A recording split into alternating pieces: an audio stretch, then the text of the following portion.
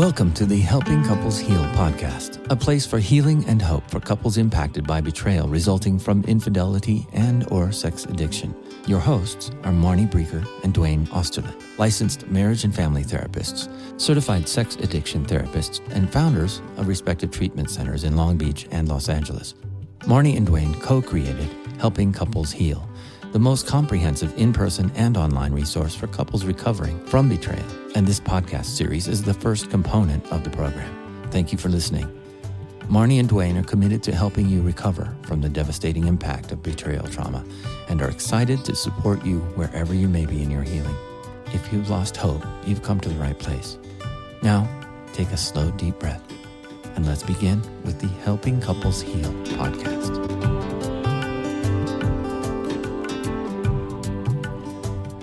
Okay, so welcome back, everyone. Today we are going to be talking with Marsha and Michael about their recovery journey after betrayal, after the discovery of betrayal.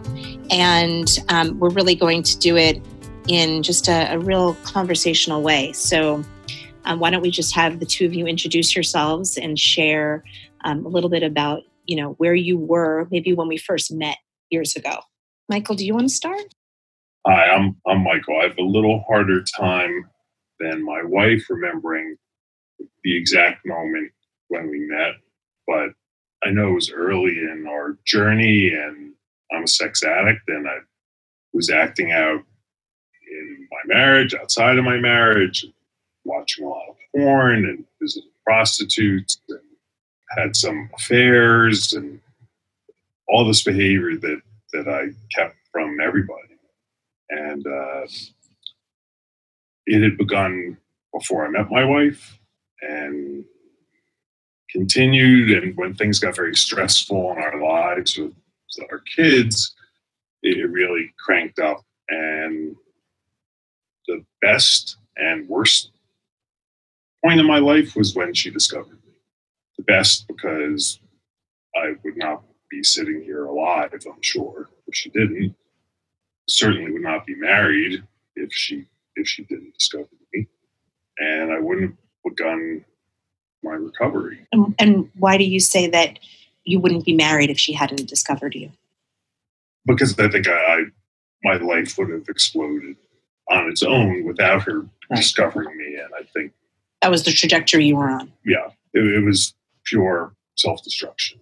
So once I was finally once she did discover me, and over time, as I, really exposed everything and told her, it's probably a bad choice of words in this setting, but talked about my behaviors, and I really began to get some help. It changed my life and turned it around, and it wasn't a cakewalk. It was very difficult. The work was very hard, painful, but necessary. And how did you get discovered by your wife? She had been, I had withdrawn a lot and was isolating a lot and was not communicating, and she had some suspicions for a while. I called it my hum. Like there was just something. I had a hum. Just had a sense that something was not what it seemed, and she was right. And she went through my phone records. Check your email. Check my email first. And then I went through your phone records and your credit card records. So actually, maybe rather than having you continue with the how did you get discovered, maybe we turn it over to Marsha, and you can share your sort of how you came into this, and then bring us up to discovery. So I'm trying to think. So I discovered Michael, it'll be 12 years this coming year.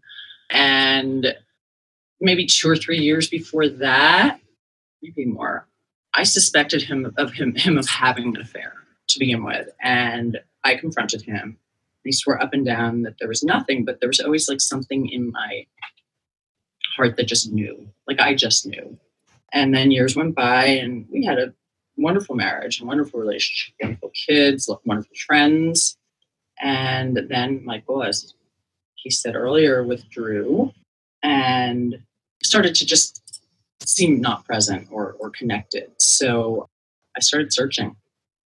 And it didn't take long. There was someone that he was working with that was particularly triggering to me when I didn't even know what the word trigger was. Mm-hmm. So I searched their emails, and I found a half-dressed picture of this person on her hands and knees, showing a picture of her in her underwear.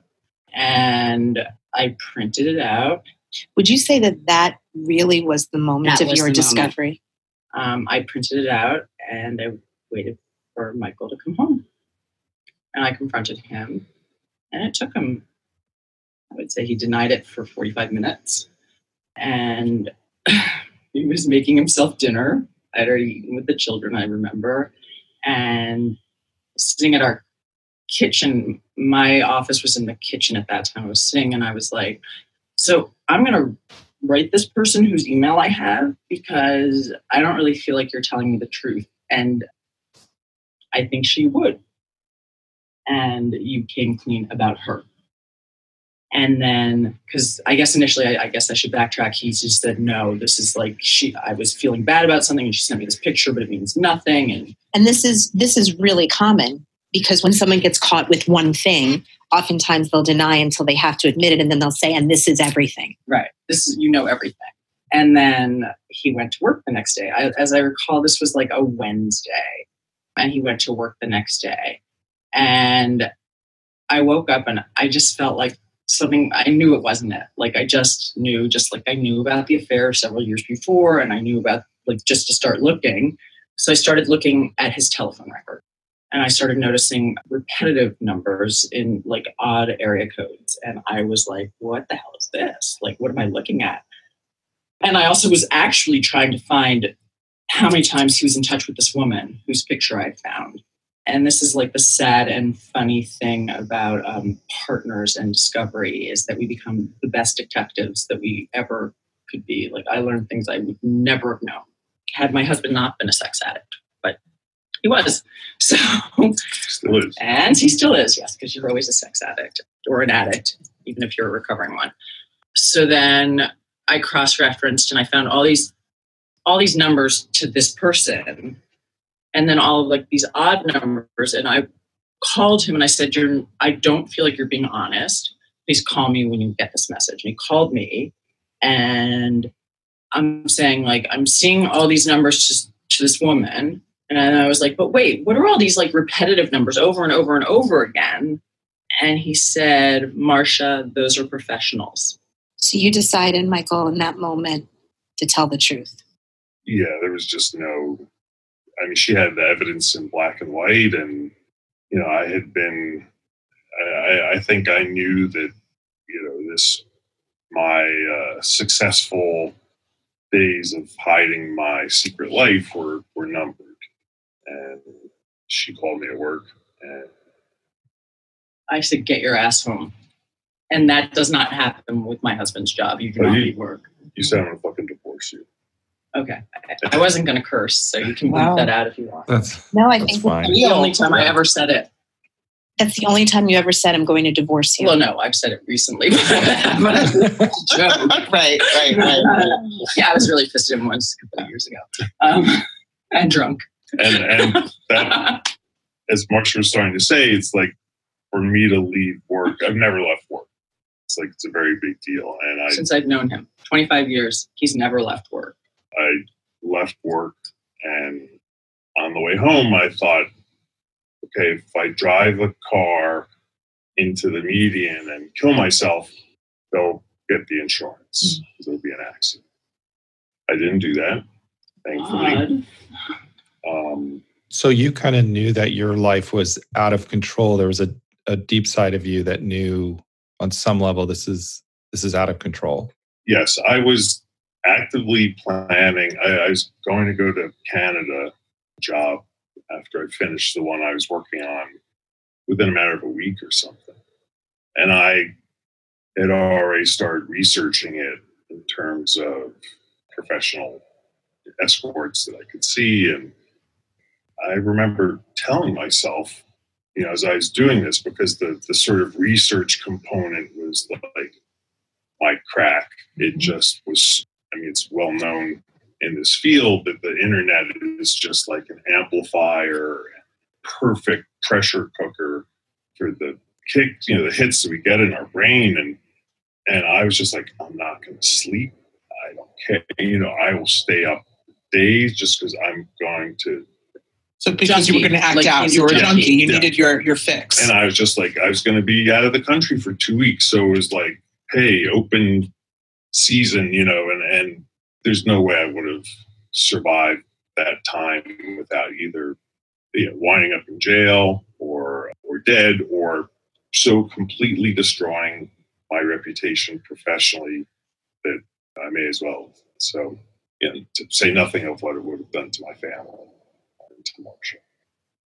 So, in a way, maybe not in the very first instant because it was so horrible and I felt so terrible for what was happening with my wife that, her discovery and everything blowing up, the beginning was, it was a relief to be discovered.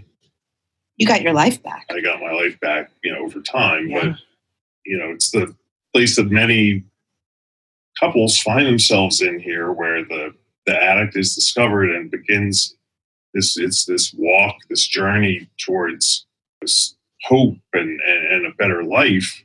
Simultaneously, the partner, their whole world's turned upside down. So we're in very different places. Typically. Yeah, that's what I see all the time. And I do want to ask Marsha for you to share what that was like for you once your reality shifted and you knew now what was going on. But before you say that, I just want to say that in your case, because I've known you guys for a long time, you, Michael, sort of did everything right, like right from the beginning. If my memory serves me, you were doing everything that you were to do. Right, all the things that we say, do this, right? And even so, the relational healing was slow and painful and scary and uncertain. So I say that only to say that even in the, quote unquote, best case scenarios with an addict who right out of the door is empathic and doing what he needs to do, this is still a really rough journey. And I say that not to dishearten people, but to be really honest and let people know that healing is possible and it can happen. And it requires a lot of work and time and persistence. Here's the thing. I think that in my discovery of Michael, I know that I was so damaged myself that I didn't put myself first. So I pulled myself together. I was raised with things go wrong, you pull up your bootstraps and move on. This is like stiff upper lip kind of stuff. So he was, as you were saying, did everything right. I used to call him the poster child of sex addiction recovery because he literally did everything right. And you know what? It didn't fucking matter. No, because he'd say what can I do to make this better? And I'd say, you can make this go away. That's what you can do to make this better, because I was just so hurt. And even though I suspected an affair, the degree to which his acting out really, it was just the sheer number. You had a formal disclosure? Yes, I did. And so, Marsha, so it was even though he was doing everything by the book, or so to speak, that in of itself was painful. Yeah, because it was every night check-in. Right. Oh, I need to know if you're seeing another find attractive. Right. Every night, a 3-second. Wait, how many times he had to do the 3-second rule? For those of you that don't know this, who are listening, the 3-second rule is basically humanizing the person that the addict is objectifying in 3 seconds. Yeah, and I remember, and we can cut this out if it feels too personal, but I think it's important to mention, I remember you, after a certain amount of years of recovery, were sick of Michael going to a particular meeting because you wanted that time back with him, right? Yes. You wanted to have your breakfast together and your time with your family. And I was almost jealous for the first 2 years of the camaraderie that he had with his brothers at this very, very prominent in the community meeting on Saturday mornings. And my kids were little. I wanted friggin' waffles and snuggles and not my husband gone every Saturday from 7 a.m. until 1 p.m. That just felt plus there was also a meeting for me. But if I went, then he couldn't go. And if he went, then I couldn't go. And I think the predominant theme of our early recovery was me making sure that Michael stayed sober, which meant like, oh, you need to go to your meeting, you go to your meeting. Right. So you didn't have him on the Saturday morning, but what was the alternative was right. Like, I was out, what was he doing then? And how scary was that? Mm-hmm. So yeah, for like the first 2 years, I totally tried to control his recovery. Like I discovered him and we never separated. I was completely hypersexual because I thought like, oh, if you're seeing prostitutes, I'll just be your prostitute.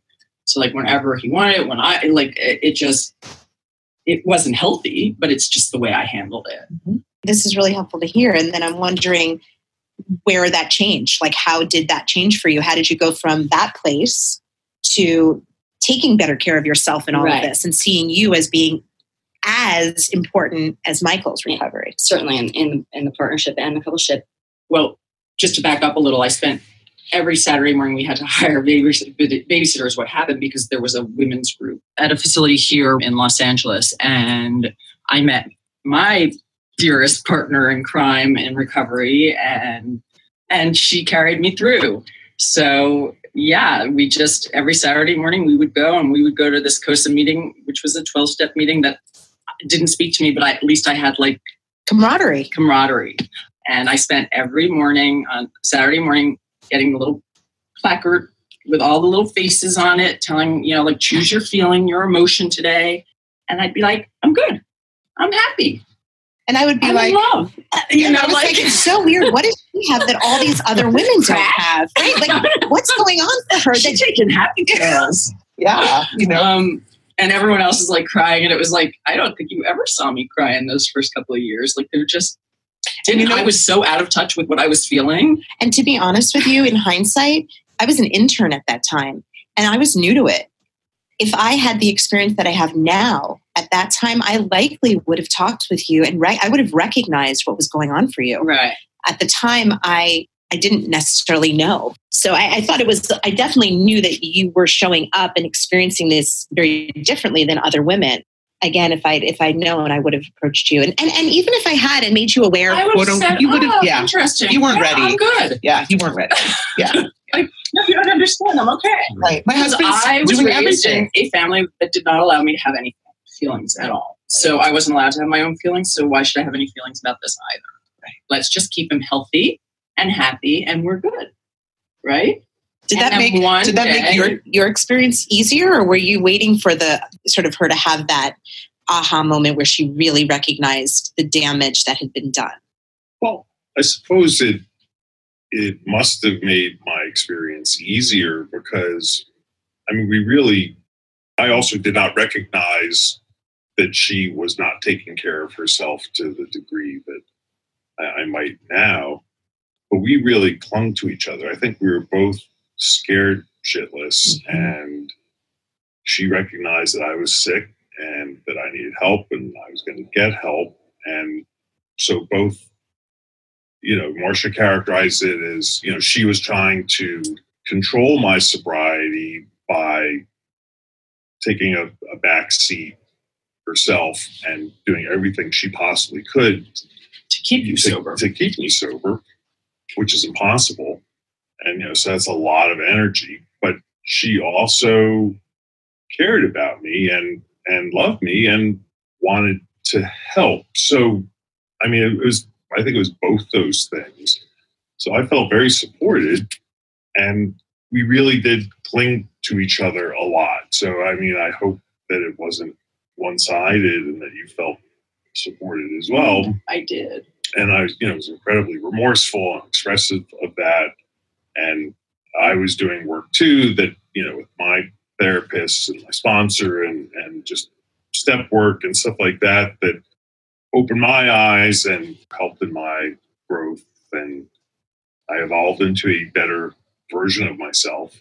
But she had work to do still. But it's so funny thinking back to these days, which I have not done in a while to this degree, but the overarching feeling I have is that we were like, we're going to get through this. We love each other. I never didn't love her, even in the midst of the the lowest points of my life and my behavior, it had nothing to do with whether or not I love Marsha. So, which is something that I think likely if people are listening to this and they're where you were all those years ago, it's hard to conceptualize that someone who loves you could do those kind of things seemingly to you. Right. Because unfortunately with sex addiction, it's much more personal. Assault. Yeah. What really changed, I think that's what you asked, was you switched centers. So like when we entered this forum reluctantly, there was only one institute in Los Angeles. Well, there were two actually. And I think we probably took whichever one took us first is my guess. And Rob Weiss's place was really at the time really addict-centric. And the Saturday meetings for the women or the partners, not necessarily women, although at the time it was predominantly women. We did not have a whole lot of men in the room. It called us addicts. It called us co-addicts. Like the model called us co-addicts. And I found it to be so offensive. So that coupled with me trying to keep my husband sober and us happy and in love, coupled with this insulting term, which I was just like, ugh, I hated it. There was something about the partner's recovery that was missing. And I think that kept me stuck for 2 years, being the wind beneath Michael's wings and keeping him sober and our family together in a good face, because you had to project that everything was fine when I grew up. Like you couldn't be sad or unhappy or anything. And then Marnie, I believe at this time, must have been about 2010, you moved to another facility that was founded by Omar Mwala. Is that right? Yeah, I was there part-time. Okay. Mm-hmm. So, but we moved with you. Yes. We went with you because you were our therapist for 2 years and that's where we wanted to be. Not you as a couple. No, Jane and me. Right. My best friend. Yes. Right. And there, that center was much more focused on the partner in addition to the addict. And it changed my life. And I would say, I don't know when this particular seminar was offered to us, probably in those early years. It was. Time. I remember that it was 2010. So it must have been shortly after. It was like the first one you guys offered. Yeah. And the trauma model embraced the partner in a way that I just felt had been missing for 2 years. And it opened my eyes and it changed my life. So is that when you were able to like recognize, like you all of a sudden you saw your own self and being able to have that reflected back to you? Yes. The trauma model is what that seminar or that weekend was definitely what helped me see that there was more to this, that something was missing. Right. I knew it, but now I found. But not just missing in general, but specifically for you. For me and for partners in general.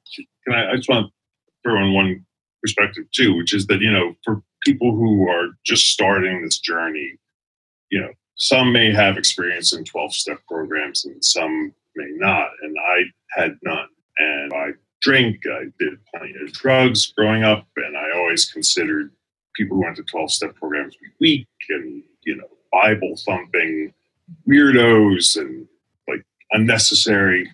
And I think there is sort of, cultural bias against, maybe there is, maybe there's, I don't know. But when I began and I entered a 12-step program, I was like, oh my God. I mean, first of all, just the experience of like people who may look completely different from me, yet were telling versions of my story. And like, oh my God, I'm not alone. I mean, this is so powerful.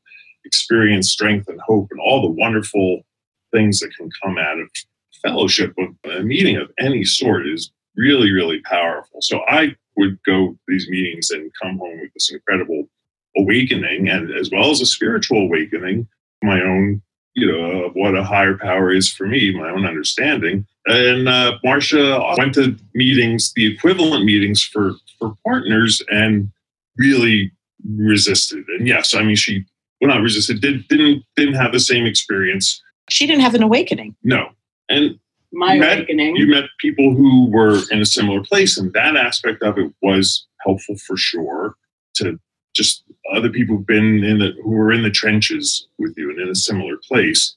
Yet the format of it and the spiritual component didn't click for you, right? So it seemed, and I think it even sort of could lead to like an eye roll for me coming home when I'm like floating, especially in the beginning, this sort of pink cloud phase, where like, oh my God, there's all these great possibilities in life. And she's at the lowest point she's ever been due to my behavior and actions and not having a similar experience. So really, for her, the 12-step component was not helpful personally, right? No, I did not relate to that 12-step component. I tried. Yeah, I think in many ways it can create further trauma to somebody who's traumatized and really needs that to be addressed. Because as a standalone, Dwayne and I are both big advocates of the 12-step program. But when it comes to partner recovery and partner trauma, it doesn't work the same way. I just don't want to take my part in this one. Yeah. And I think what you described too, what you guys talk about, is so common with couples, because for the addict, you're kind of in that moment where you finally see a light out of your own internal pain and it feels good. And then the partner is in this dark space of betrayal and they don't, and until you understand it, it's hard to, it's like, well, why aren't you experiencing the same thing I am? Right, and then I get angry. The birthday is just or the birthday drove me crazy too. Like the celebration of you not fucking around on me was like, and yet I made you like cupcakes to bring over to our best friend's house or something the first year. I remember. And I remember you sharing that. What's wrong with me? Oh, I remember they were red velvet cupcakes because they were your favorite. I have many kinds, but not red velvet. I don't like red velvet. But no, there's two things I want to say about this. One is that this dynamic is so very common. Like you come into program, your life is on the brink of, like you said before, self-destruction, or it's self-destructing. It is, right, it's destructing. It's about to blow up.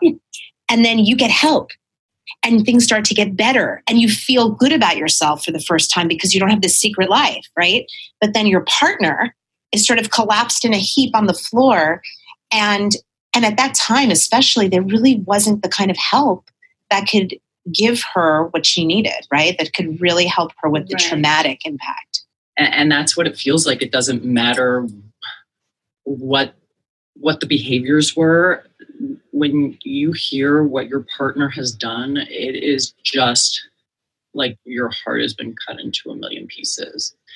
And people say, doesn't matter if it's just my husband, my partner watched porn, my wife liked watching male gay porn, my husband fell in love with so-and-so briefly. Doesn't matter the sisterhood, or it's what kept me going for those first 2 years, being of service, whether it was a 12-step thing or not. And what you were just talking about is what we call the existential crisis, because you believed something so strongly. You would have bet your life, you've told me, on the fact that Michael would keep you safe and that you could depend on him no matter what. And he was your person and he was your rock, right? And then when you discovered this... And I got a list of 90 names that told me otherwise. Yeah, and that's a crisis because it's like, wait, everything I believe to be true is not true. And then how do you make sense of that, right? All there in black and white. Yeah. That is, it's shocking. Well, I mean, the details, I'm sure, exacerbate the pain and give the partner specifics that probably as bad as the vague things that you imagine, because that's why we do the disclosure, right? It's like, well, okay, it's worse to let our mind go to all the places, things that we think the addict has done. Right. We have to go through this necessary process where it's all going to be spelled out. It's a process for the addict. It's a process for the partner. And hopefully then, we can move past that. It's also a process for the couple. Yeah. So, I mean, but it's tremendously difficult on all sides of the equation. And I think that is one where it's like, yes, it'll lead to a better thing, but no one feels good when that's happening. Times leading up to it are terrible. The process of hearing it and saying it out loud, and it's and it's also for the addict, like the fourth step, and just all the sexual history and looking at all these things in your life, we get re-traumatized too, having to look at things that closely and then write it down and then share it. But again, it is towards healing. I have one thing that I just want to throw out there just before I forget it. But thinking about, we mentioned earlier about how a partner, sex addiction is such a shameful thing for the partners because it's so hard to talk about it, and it just doesn't make sense. How can this be an addiction when it's like these things done that hurt the partner so deeply? And one thing I think that can be helpful is just to think of it as the drug of choice. It's like this, if not to compare it to other addictions. All addictions are terrible and can destroy relationships with families and people. Yet it's like if there's an emotional component, there's something that's unbearable that the addict does not know how to deal with, they are going to look for comfort somewhere. And it might be looking at porn, it might be drinking a bottle of booze, it might be shooting up something, it might be gambling, shopping. All of these things are just ways to avoid what's really going on. And that's so true. And I'm glad you say it. And I think it's so important to recognize that when a partner comes in and finds out about this, hearing that does not, I'm not even going to say it doesn't help. It's not that it doesn't help. It's important to hear it, but it doesn't register. Because I've had clients that know that, they get all the lectures, they get all the education. Yeah, all the education. And then they say, but how could he do this if he loved me? Or I would never do this if I'm upset, or I didn't have the best upbringing and I didn't have great coping skills, but I wouldn't have hurt my husband, right? So that's another area of complete disconnect that, you were out of control, and I can't even imagine what sort of trauma brought you into a life of sex addiction, right? And at the same time, there's nothing about that minimizes the partner's pain. And I know you know this. Yes. And I didn't bring it up as a way to, okay, now we can apply a Band-Aid. This is going to make something better. But it sounds like you guys, through your work, have been able to get to that point. And I would love to hear about that as well. Like, to be able to have this conversation even. When did it start to shift for you guys? We always talked a lot. And I won't lie and say that I didn't use my wild card or my get out of jail free card. Winning card. Argument winning card. So, we could be arguing about something completely unrelated. And I would say every partner who's discovered their partner doing what my partner was doing has used that. Oh, yeah? And it could be like, you could be fighting about who picked up the milk, or no, that's not a good analogy, but like whatever, nothing related to this. And I'd be like, oh, yeah? Well, at least I didn't fuck 90 men. Yeah. At least I didn't tear our family apart. Yeah. Right. Yeah. So then, and there's no comeback to that. Yeah. Like he's like, well, fine, I'm out. Because like that is just the ultimate shutdown. It is not communicative. It is not useful. It's not anything. Well, and there's no win. Response. Generally, if you played the game-winning card, shall we say, I knew somewhere in the back of my head, I won that argument because she had no other but cards. It wasn't winning or losing. Well, the win was that we made it through all this. Yes. I think anytime we use win and lose in terms of relationship, you're already setting yourself up.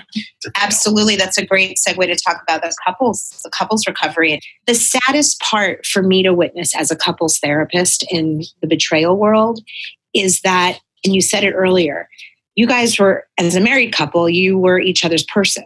You're the one that each of you would seek solace in the other in times of stress or trauma, right? And when this happens, the partner needs help and support more than ever before, but the very person to whom she would go to for that support is the person that caused it. And that's such a painful, horrible message. Yeah, it's a very uncomfortable and devastating place to find yourself. Because like, how do I go to him? And initially when I discovered him, we didn't tell anybody. It took us 2 months to even tell his parents, who we are close to. Took several more months to tell my family, and even more months to tell any friends. I would say it was 6 months before we shared with our first friends. So, which is likely why you found the support of your group so helpful. Group. Right. Well, what I was wondering is, when did you start to kind of go, hey, we're starting to move through this. We're starting to move, say, beyond it. So we did do this trauma model weekend where we had lectures, and then we were separated into rooms, and we had to like write things down that I can't really remember, although I do have my sheets if you need to know that. But what that weekend did for me is it was just like, it was my aha moment. It was like, yeah, I haven't really been paying attention to myself, have I?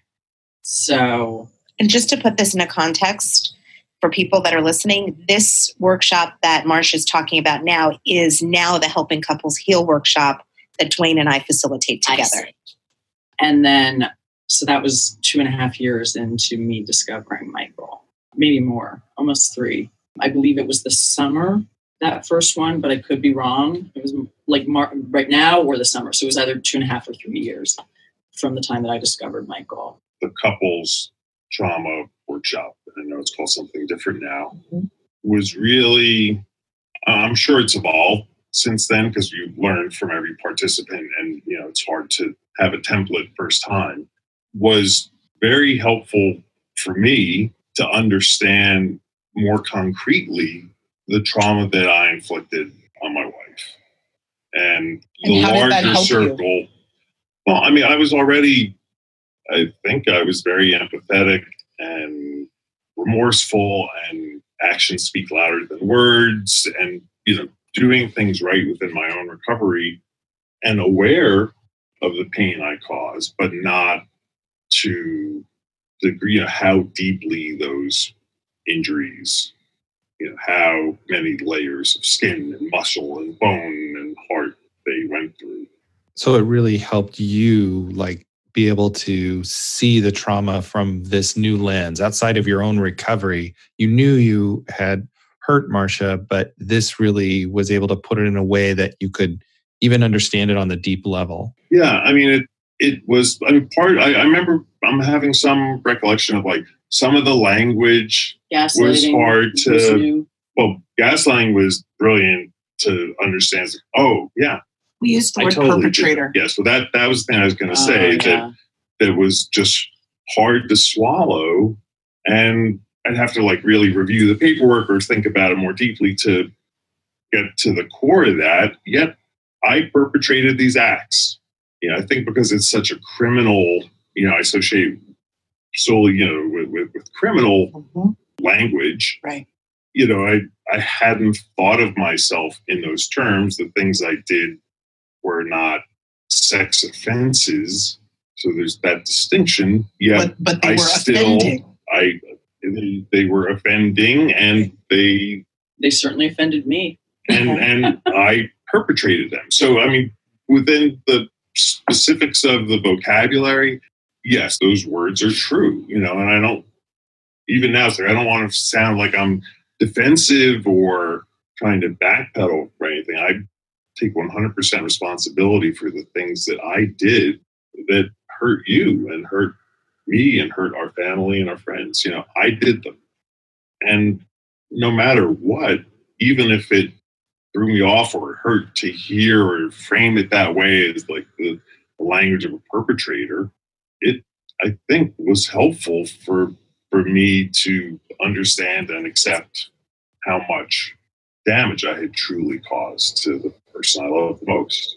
That's a real, to this day, you're right. We have changed the workshop and it's evolved and been modified over and over. And yet what remains true is what you just said, that that's really a big goal. One of the goals is that the addict is able to truly hear and understand the incredible traumatic impact of that behavior. And I always say it's not just the behavior, it's the ongoing and accompanying pattern of secrets and lies, right? That goes, in order to keep a secret life secret, you have to lie about it. Right. And of course, that's one of the ultimate ironies too, is that, just talk about this, where when she discovered me, my secrets became her secrets. So I'm in a place now, I'm telling everybody everything. Not everybody. And, well, I mean, everybody I'm seeing in meetings and in therapy and recovery scenarios, and fighting the urge to tell everybody because, hey, telling the truth feels good. Letting people know you, who you are and what you're struggling with feels good, right? But now the partner, it's like, who can I tell? So it's this horrible handoff, where my secrets became hers. Yeah, you inherited that. Yeah. So I think, Michael, you just did an amazing job of sharing what your experience was, like sort of your big takeaway from that. From the the workshop. Yeah. So for you, Marcia, you had mentioned, but it was very vague. Like you had this big aha moment and it was the beginning of a shift for you. Can you recall, it doesn't have to be specific, but an idea of what that aha moment was? Well, first of all, as I recall, it was shocking to me how many people were in that room, how many couples were in that room. Like it was big. It was like 12 or 13 couples for a weekend that had put this time aside. It was, so that's 26 people plus all the facilitators. There had to be like 33 people in the room. We couldn't fit. And that in itself, at the time, I hadn't barely even heard of sex addiction at the time. Now, it's a punchline a lot, but, it blew me away. And I guess all the language that we were taught, and how we were taught that it's so long, but that we had PTSD as partners, that we had this, that hearing this information literally gave us the equivalent of what someone who goes through a severe physical trauma has, or a physical or a mental trauma. It doesn't have to be a physical trauma, but like someone that's been assaulted, someone that's been mentally assaulted, like anything, someone that's been to war, someone who was downtown during 9/11. There's just like the trauma symptoms were the same. The trauma symptoms were the same. So for instance, I was downtown during 9/11 and I am shaking the same way I shake when I look at a plane in the sky, talking about discovering my husband almost 12 years ago in our relationship. Like, we are married longer now than we were when I discovered him. Wow. I'm happy about that. So, does that answer the question? Yeah, it sounds like because I can't remember the exact knowledge I learned, except that I learned how to take care of myself and to look at him in a way, not as a perpetrator per se, but as someone who could still be lying to me. Like, yeah, I think it was still be gaslighting me, could still be, and being able to recognize those symptoms that I didn't recognize before because that education wasn't there. Yeah, I think you allowed yourself to see your reality now for what it was. And I think that you had it just seemed so dirty in the beginning. Like I couldn't even handle it. And you needed to believe. You needed to believe that Michael was what you had always believed him to be, right? There wasn't room for you to believe that he could do this again. No, I could believe that every other addict in the world was a piece of shit, but I could not believe my husband was. Right. And you weren't, and neither was any addict. But like, I could talk and look at any other addict and like think like, oh, how could they do that? But like with him, I just embraced him and tried to make him better. It just was like ridiculous. But I think that that's what you needed. Like you talked about your upbringing to be able to believe that he was a good man. So he is a good man. Yes, he is. And what happened in that workshop, I'm just reflecting back what I'm hearing you say. So tell me if this is accurate. Mm-hmm.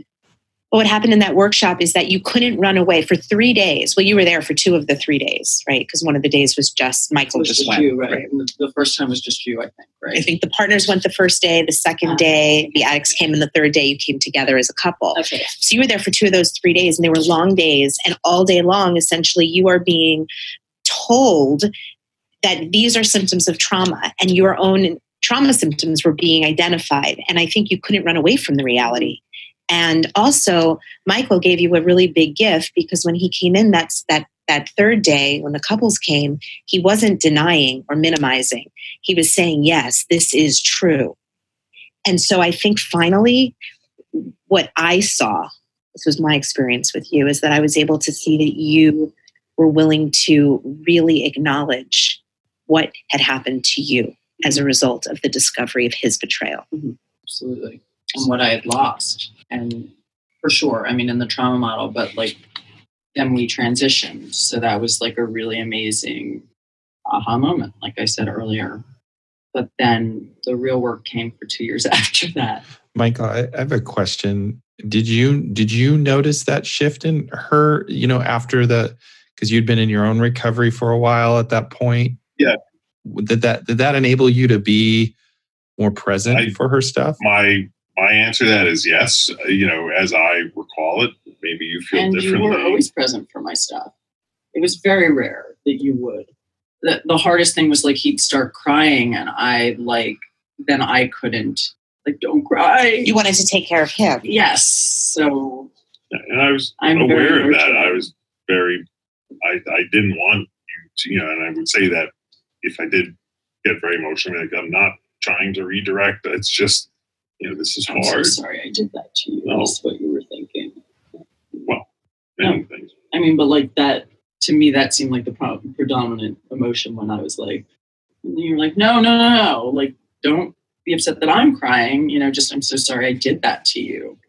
But I did feel like that was a turning point after that in terms of your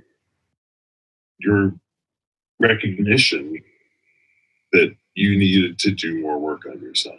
I was still probably just so grateful that I had a home to come to and a wife and children to come home to. And whereas many people that I knew in recovery, that was not the case.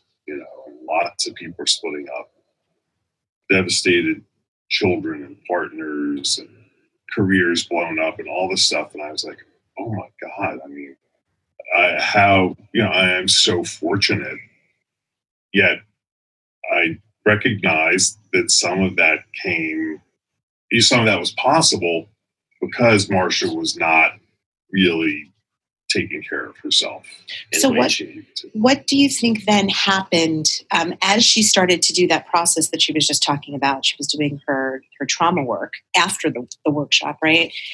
What did you see shift? And were you scared of the fact that she was now doing it? You mentioned, I think, feeling grateful, and it sounds like he was supportive. Oh yeah. Well, there were definitely moments where, he's never seen my book.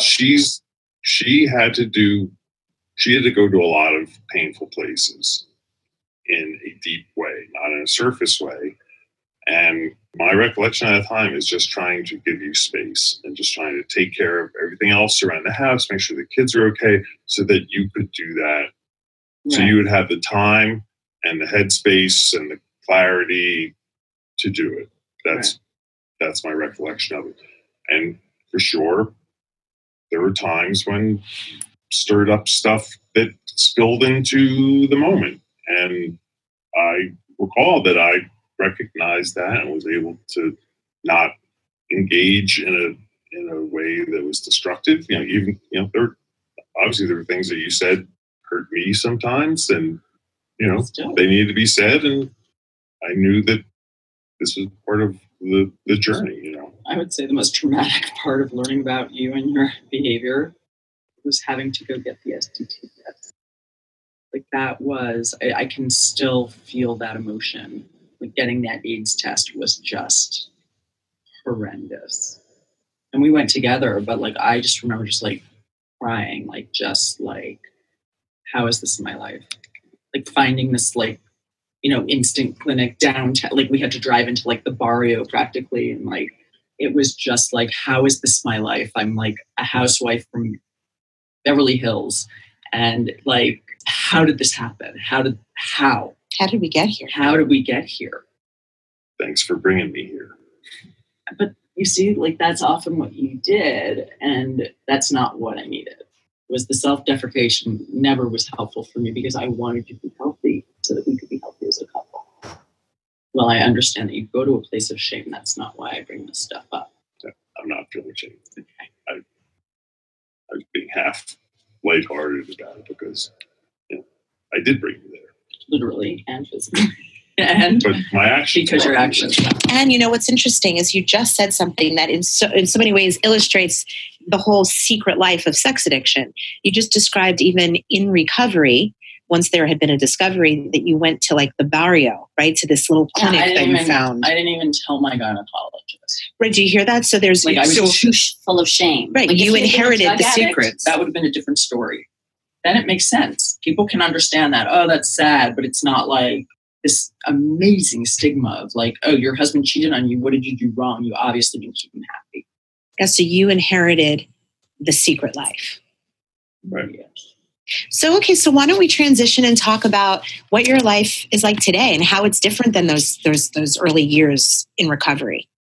Well, I mean, it's very different.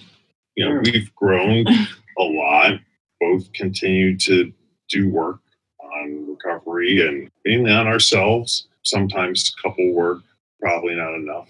You know, we're out of the sort of like crisis zone by many, many years, yet things still come up in our daily life that can trigger Marcia. And I need to work my program in those moments and be present. Go, oh, okay, yes, that makes sense based on our lives together and the fact that I did the things I did. And of course she's going to be triggered by that. So we can get through this and, you know, talk it out. And because the huge rupture we had in our marriage sucked like nobody's business, but we would not be together today had it not happened. So right. So talk about that. So that's what we're. So while we are strong and we definitely both withdraw, we definitely both still fall into the dances, but generally, I think that like you and I both can recognize and talk through most anything. So, like I know that something's off with Michael in a way that I would never. It would have taken me so much longer to recognize, and I would have been like, oh, "What's up with him?" Like, or I'd tell my best friend, like, "Oh, I can't stand what's." Before I discovered him, like, I don't know what's up with him, and I would just say, like, our last 2 years have been very particularly difficult with our family, not with us as a couple, and we seriously. We wouldn't have made it, right? I don't know how we would have made it through this time had we not gone through this but really done the work. Yes, the work is so important. That's what saved us. I mean, it made us better human beings. I mean, there were times. I mean, I've said in meetings, "Thank God I'm a sex addict," because if I wasn't, I'd just be moving through life clueless, like. Hearing myself say this out loud sounds stupid and pretentious. And like, it was probably the first couple of years of recovery. But like, I had a deeper level of understanding of so much beyond just the defining drug of choice of my addiction that it made me feel sorry for people who weren't in recovery. It's not necessarily just 12 steps. It's just like being present and you know, and although specifically for me, the relief of lifting off this unbearable weight of shame and secrecy and self-hatred and despair and ultimately self-destruction that just would have ended my life, to lift that off and see the world, see my family, see myself differently was so unbelievably transformative.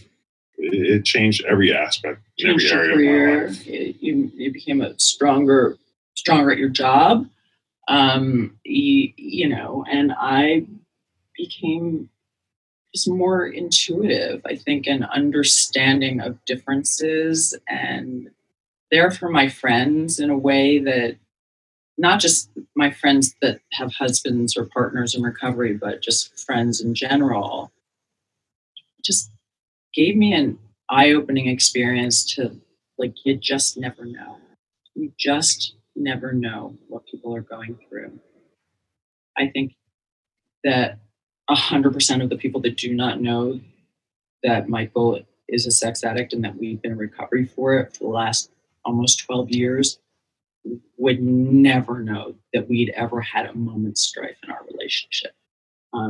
People always say, like, you guys are like the cutest couple. I want to be just like you. How did you do it?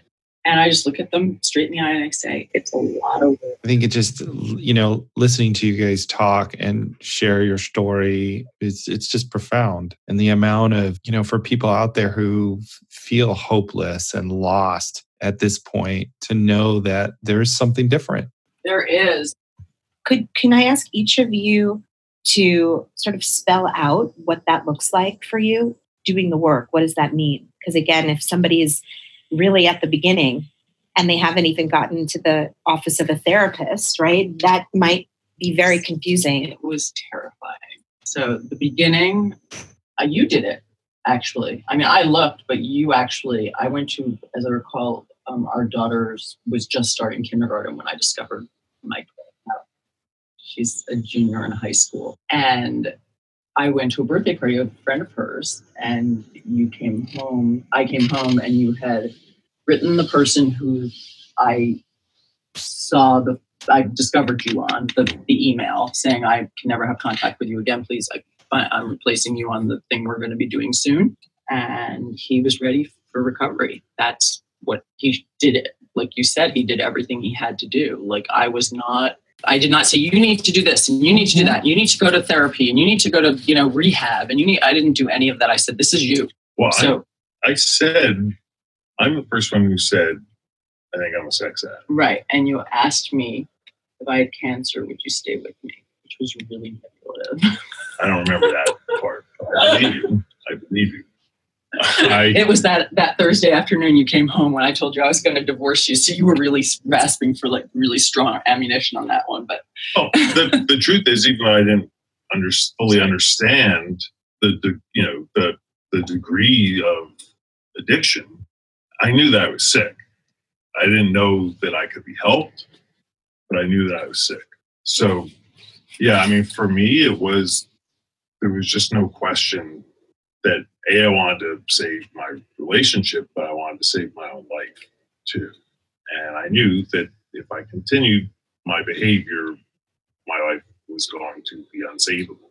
So it was a crisis, and it was like, okay, what do you do in a crisis? And, it's like, identify the big things and take care of them, and, some triage and following instruction, trying to be open to the process. It's, the beginning is extremely, extremely difficult because, while you can have these great highs of epiphany-like moments in recovery, either with, a therapist or couples counseling or in a 12-step meeting, there's a lot of shame in there as well. And old habits. You're not an addict because you do something casually. You are going to have to pay attention and be present and honest with yourself, because a lot of things become reflexive. And if you're unconsciously moving through life, which you do as an addict, then the shift to like being present and intentional and cognizant of your own behavior and recognizing it, it's a process. It doesn't happen overnight. It's like, oh shit, I just did that. How could, you're right. Learning how to say, I'm sorry and mean it. Learning how to recognize your character defects and how they manifest themselves in your daily life is a process. I mean, I realize a lot of people who may hear this are not going to be in the same spot I was. Maybe they sought help themselves. Maybe they brought the problem to their partner's attention. Not everyone is discovered, but for those people who were discovered, it's such a huge rupture to the fabric and understanding of their partner's lives that I would imagine very few people would be as fortunate as I was to have Marcia, who was determined to stay with. If we hadn't had kids, she has told me she would have been long gone, and who could have blamed her? So there are landmines everywhere. It's uncharted territory for every participant, except the team and except the partners of addicts and the other addicts that you'll meet on this journey. And there is hope. There is hope. And not every relationship will make it, but it's still worth taking this journey so that each individual has the opportunity to grow and not make the same mistakes again. And in the case of couples that don't stay married or partnered, that they can continue to have some overlap in their lives if that's necessary, in a way that's not violent or destructive or painful or volatile. Just there is a chance for recovery. Just to touch on what you said, sweetie, about like, even if the couple doesn't stay together, doing the work is so very important. As we used to say it very early on my recovery, is if you don't do the work, doesn't matter if you're with, for me, Michael or Harry or Henry or, whomever, if you don't do the work, Michael, Harry, and Henry are going to be all the same people. So you will be opening yourself to more pain. So while I hated the word co-sex addict, I think learning not to choose another addict is a really important thing. Another huge motivator for me was, this ends with me. I was not going to pass this on to our children. Had to end with me. It ends with us, not just you. We're in this together, whatever that means. I saw myself as a sick and damaged person. I always have, and I love children. I didn't want to have kids of my own, because I knew on some level, I believed on some level, that I was bad, and that whatever, even though I didn't name it or fully recognize it, but whatever was bad, it should not be passed on at all. And I guess that's on like a genetic level. I felt that. I did think of that every day, and we had kids, and I got over that sense of that holding me back. But when I was discovered and I began my road to recovery, that was and is a huge motivating factor. I can see that. And I'm curious, how do you feel about you today? A lot better than I did. I still have my moments where I'm critical of myself, where I don't believe in myself, or I want to, the voice in the back of my head that tells me I'm a piece of shit, or I'm a fraud, or I'm a failure, or a bad person, or all those things. The voice didn't stop. I just don't listen to it, and I have tools to deal with that. And some days it's easier than others to do that, but none of it would be possible for me, I think, without having gone on this journey. Yes, with Marcia looking for credit. Well, you have given, I will say, you've given yourself, first and foremost, yourself, but also Marcia and certainly your children, the greatest gift you ever could have given them. You've given them the gift actually of you. And as you said earlier, the best version of you. As a daughter, I can't imagine wanting anything more from a parent. And so I'm glad you had children, in the sense that it sounds like it's the biggest motivator that you had. Thank you. And it's been a motivator for me too. And it's been incredibly hopeful to have a language of recovery in dealing with some things that one of our children is going through. I'm just grateful that I've had this experience now, that if I'm in a good place, because I'm not, no one's perfect, but if I'm in a good place and I'm available emotionally and I am present, then I can help our child, on his journey. So you have said to me on many occasions before something about how you view your relationship today. I don't know if you remember that you feel like you married. I wanted to hear it in your voice, so, your words. So when I discovered Michael, we started disclosing to our friends. This was probably after I started TRT, trauma resolution therapy. I used to say he's become the man I always thought he was. So I said that. And I also said things like, well, yes, you said if I had cancer, would you stay? I kind of look at your addiction as a cancer. And while I'm simultaneously grateful and not grateful for it, like I said earlier, there is zero chance we would have made it had we not done this work.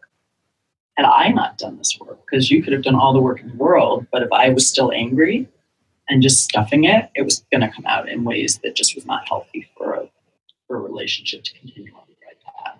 So, Marcia, as we conclude, what would you tell somebody listening right now who might be where you were when you first discovered Michael's betrayal?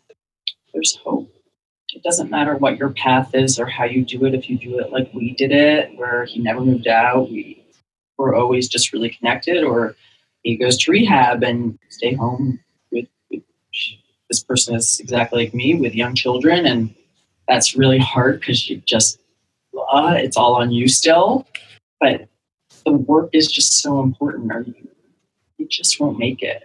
You won't make it as a person, whether you make it in your relationship or not. You need this time for yourself. If you aren't there for yourself, you're not there for your partner or your family.